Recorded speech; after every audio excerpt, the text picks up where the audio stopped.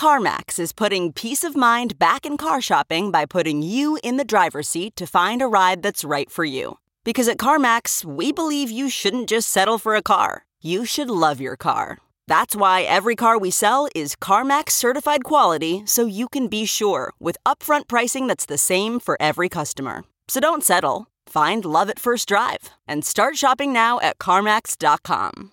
CarMax, the way car buying should be.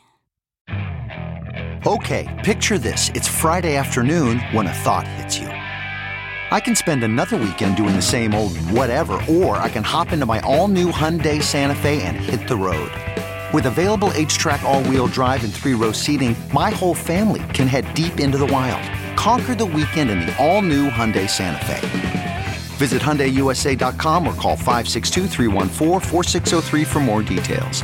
Hyundai, there's joy in every journey.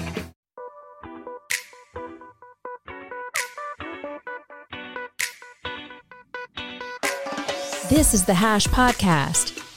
Stay informed with the latest on Bitcoin, ETH, the metaverse, Web3, and more with stories that matter to the crypto world. All on the Hash for your ears. You're listening to the CoinDesk Podcast Network. Hey everyone, you're watching The Hash on CoinDesk TV, and if you're listening on the CoinDesk Podcast Network. I'm Jen Sanasi, and I'm joined by Zach Seward and Will Foxley today. Hello, guys. Zach, I think you have the first story. We're going to be talking about a couple of billionaires who will not be buying Bitcoin anytime soon. Okay, breaking news.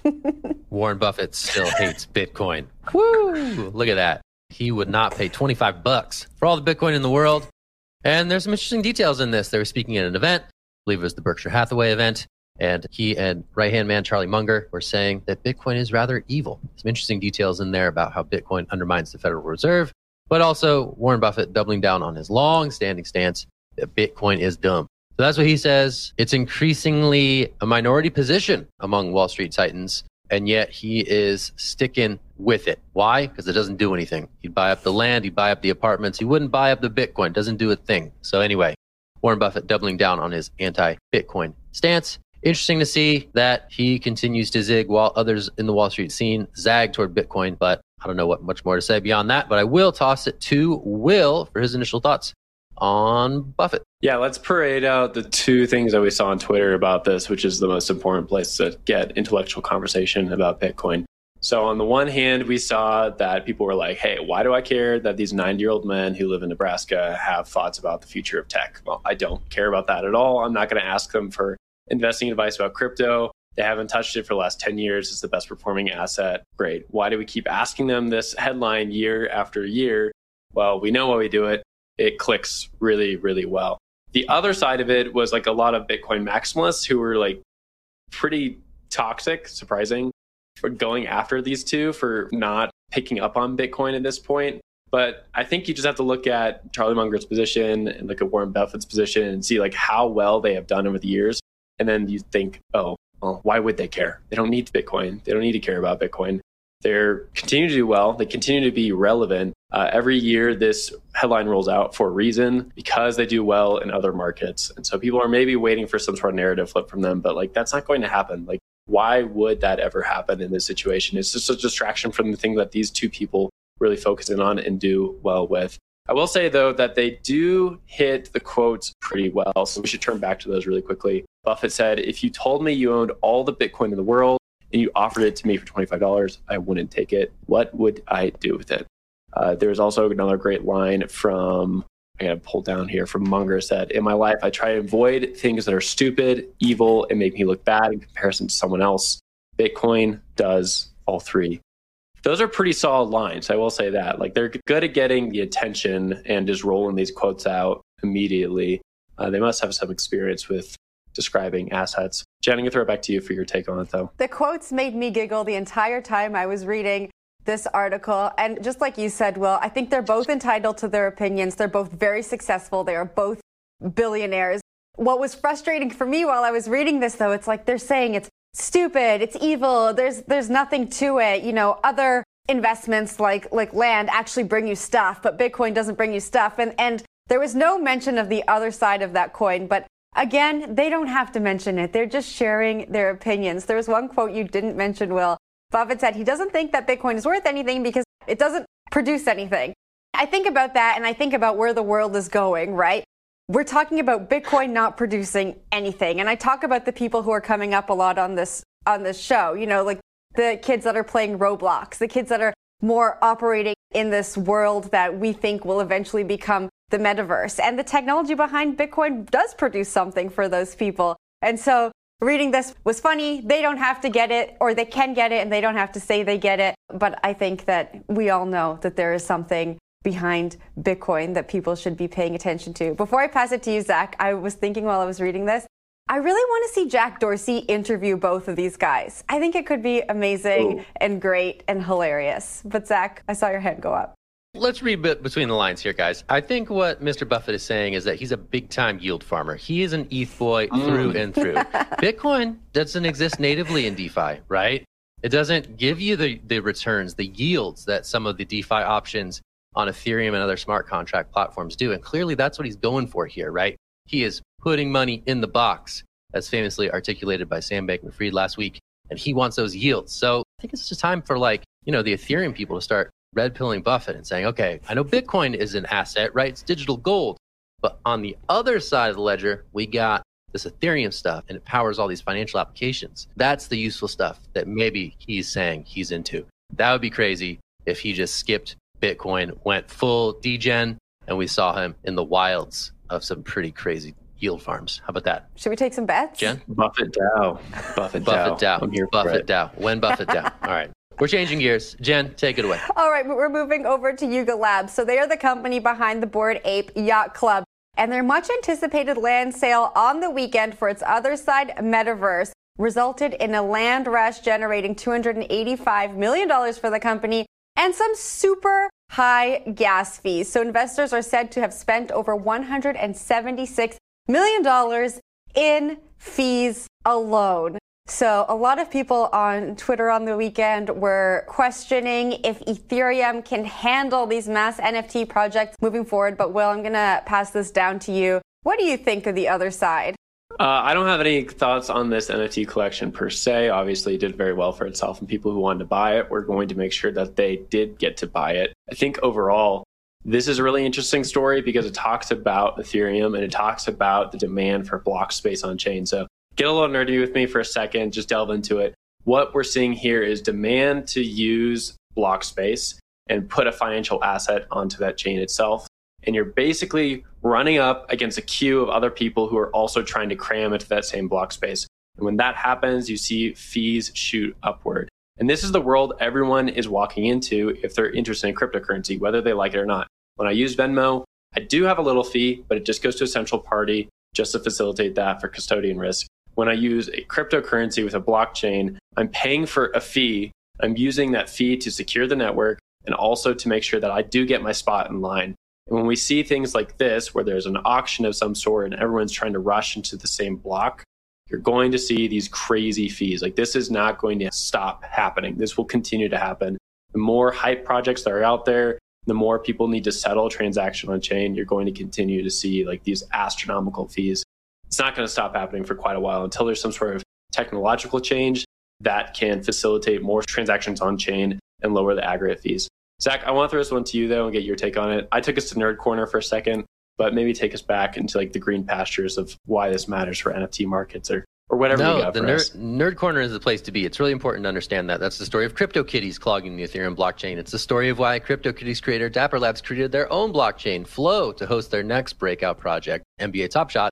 And now, interestingly, you're seeing Yuga Labs say the same thing. Hey, we want the DAO to start thinking about other alternatives for where this project can live going forward. Whether that is an Avalanche subnet, whether that is a Polygon supernet, whether that is something else entirely. Maybe it's something akin to the Ronin network. We saw how that went with the Axie Infinity creators recently. It's going to be really interesting to see what the lesson is from this and if Yuga Labs takes its ball and goes elsewhere. Maybe they want the elite thing. Maybe this is a luxury good that wants to exist on chain, on the Ethereum chain, where that's where the party is. Maybe they want to be there. And maybe the people who are able to afford these sales don't mind the crazy gas costs at the end of the day because they're up big.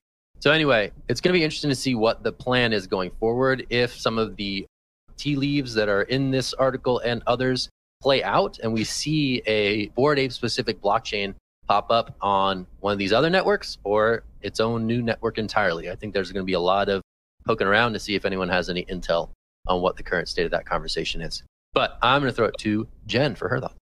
So Yuga Labs also said that I don't know if they said this exactly, but there's speculation that Yuga Labs is going to refund the gas fees to all of these people who spent exorbitant amounts of gas on this metaverse land. And it begs the question for me, like we talk so much about mainstream adoption and wanting everyone to come and benefit from this technology. But then when we have a large amount of people who are all coming to do one thing, like we've seen in this project, the technology can't handle it. And so should we maybe, as an industry, be rather focusing on building up the technology? And maybe there's enough adoption here to test the technology now. That's what I've been pondering as I read this story. I'm not sure if either of you have any thoughts on that. It just feels like there's enough people here to start building the technology, and maybe we should wait for that mass adoption. NFTs are forcing some intellectual conversations this morning, which is a rare thing itself. I think to your question, in terms of like technological adoption, there has been interest for so long, but all these NFT projects are building on the shoulders of previous builders, and those builders couldn't figure it out. I don't assume that this generation of builders is necessarily going to figure it out either. And the reason I say that is because what Bitcoin did, what Ethereum did, what these chains did was already revolutionary in the fact that they made permissionless, censorship-resistant money. And now we're trying to scale it up to where everyone can access it. I think there's going to be some trade-offs. Like, I do think that there's some things out there, like roll-ups, like the Lightning Network, things out there that can help move money to more people. But at the end of the day, you're going to have bottlenecks and you're going to have some rough times. And, I think NFT market is probably the best place for that to happen. Like, a lot of people who were playing around with this have a lot of money to lose. So I don't feel super bad about the whole thing. I do think what's happening in general with like the tech conversation needs to continue happening. If we're going to see more stories like El Salvador or the Central Republic of Africa accepting Bitcoin, if we're going to see more things like that, or Ukraine accepting stable coins, like those are the sort of stories that really matter and need some tech solutions to them. And these NFT stories are sort of like the tip of the spear for what we're going to see in the future when we have larger tech problems. Zach, I'll give it to you for last thoughts on the story, though. Yeah, for sure. So headlines like this are a great advertisement for these faster smart contract chains that are looking to make their case for why they should exist. Hey, we can support these things. We do fast. We do cheap. Sure, there are some decentralization trade-offs. Sure, most people may not care about that. But this is an advertisement for, again, those roll-up networks and also the cheaper, faster base layers that have emerged. The Avalanches, the Nears, the Solanas. The flip side is we're going to have our next story, which is going to be a counterpoint to that pitch, right? Some of these other networks can't necessarily always get onto their feet as fast as they would like in a way that is reliable all the time. So there are trade-offs. This stuff is very much experimental, right? This stuff is still being built as all these huge sums of money pour into it. So these issues, these congestion issues, are a good reminder that we're not there yet. So it's good to see. But I'm going to toss it to Will, who has a nice little complimentary headline to this whole. It is pretty complimentary. This weekend was really interesting because we had 3 different stories on chain on 3 different networks. So we'll go to that in a second. But first, Solana went down this weekend for about 7 hours after an NFT minter went crazy, spammed the network, just tons of demand to fill block space. The network couldn't handle it, and it shut down for about 7 hours. This led to a lot of different problems for the rest of the chain. If you're trying to maybe close out a loan because the price of Solana went down, well, you probably couldn't get a transaction on chain. It means that your loan got liquidated and you lost a lot of money. You couldn't mint any more FTs. You couldn't send Solana. Solana itself lost about 16 to 20% on the day because of what happened with Saturday with the network going down. But to go back to my earlier point, this is just another story of scaling blockchains and the problems we have with scaling blockchains. A lot of these things, even the fast ones, the ones that tout themselves as like the Ferrari of blockchains, they have tons of problems still. Zach, I'm going to throw this one over to you, though, and maybe you can set us up with like what happened with Ethereum, with the BAYC incident, and then here with Solana crashing. Yeah, like similarly heightened demand for very different reasons, right? One is the most buzzy thing since sliced bread. The other is potentially someone just doing what amounts to sort of a denial of service attack, right? Spam the thing with transactions and it ultimately gums up the works. Solana has had a history with going down. I mean, this isn't as pronounced. I think there was a pretty much like a 24-hour outage late last year. So this isn't like the top one in the history of Solana. But Solana has long suffered from degraded service because of issues such as this. There are some tech solutions in the works. That was sort of the low-key buzz at the Crypto Bahamas event where I was at last week, where a lot of Solana people were in attendance. There's a technical update that may address some of these problems. And that's going to be interesting to watch in terms of how that gets rolled out and how smoothly it does. And if it does, then again, maybe Solana can indeed lay claim to, hey, we have the faster, cheaper, mainstream friendly, we can handle all the transactions pitch that people in the market are kind of clamoring for. Other people are sort of hanging their same hat on that pitch, other faster, cheaper networks. But if Solana can iron it out, then it's going to be interesting to see sort of like, corporate crypto really kick it into superdrive over on a more sturdy network. I don't know. Going to be interesting to see, but I'll toss it back to Will. Yeah, the way I looked at it is Bitcoin has a low fee problem right now where no one is really using Bitcoin to send money. And that's why fees are super, super low. It costs like a cent to send a transaction right now, like a little bit more than that, but it's pretty tiny. Ethereum has so much demand that it's almost unusable because it's so costly to send a basic transaction. And then Solana has a span problem where it just hits with so many transactions, the network can't even handle it.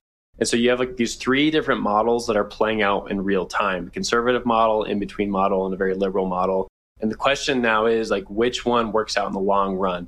Like one weekend is just, a little data point in the history books for what we're going to see over like next few years. But you're going to see like today turn into the issues for tomorrow, and you're going to see winners come out of this weekend, I think. People are going to get tired of Solana going down, and there's stuff getting liquidated on chain. Like that sucks. You don't want to be that person. People on Ethereum are going to get annoyed with having to spend so much money just to send a basic transaction.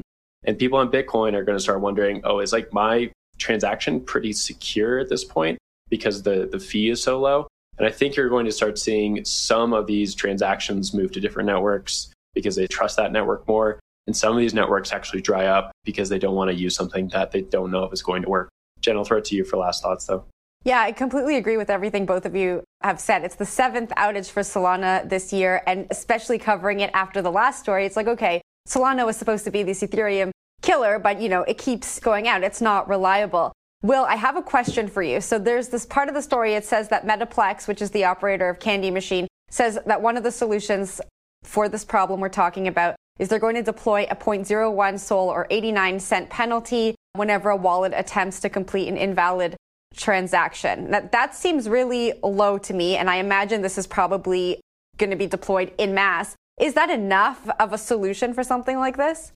Yeah, it's really interesting to see them deploy these things in live time because Ethereum had to do the same thing a few years ago. So go back to 2016, there's a thing called the Shanghai attacks. Basically, a bunch of Ethereum developers were in Shanghai at the time. The network got DDoS attacked, so denial of service, tons of transactions flooding the network that were basically costless. So it wasn't costing the attacker much to attack the Ethereum chain. And part of the Ethereum network went down. And so what we saw during that time is that Ethereum had to implement a series of hard forks, basically code changes, really fast on chain to mitigate this attack and get the chain back onto where it's supposed to be. 4 or 5 years later, we're seeing Solana doing the exact same thing. They're getting attacked by these spam bots. Things aren't perfectly tweaked on chain for these smart contracts to function how they should in live time. And so they're making changes to this quote unquote decentralized network on the go. Well, someone's behind the keyboard making those changes and pushing them live. But it's not uncommon to see like technical changes on the fly for these smart contract platforms. I'll give to Zach for closing thoughts. Let's change it up on the fly, wrap this show. You ready?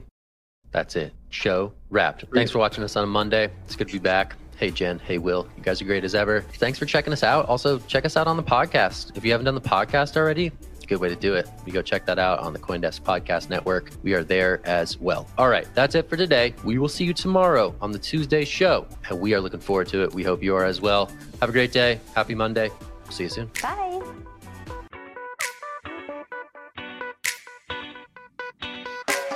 You've been listening to The Hash on the CoinDesk Podcast Network. We would like to hear from you, so if you have any questions or comments, please reach out to us at podcasts@coindesk.com, subject line, The Hash, or leave us a review on your favorite podcast player. Thanks for listening.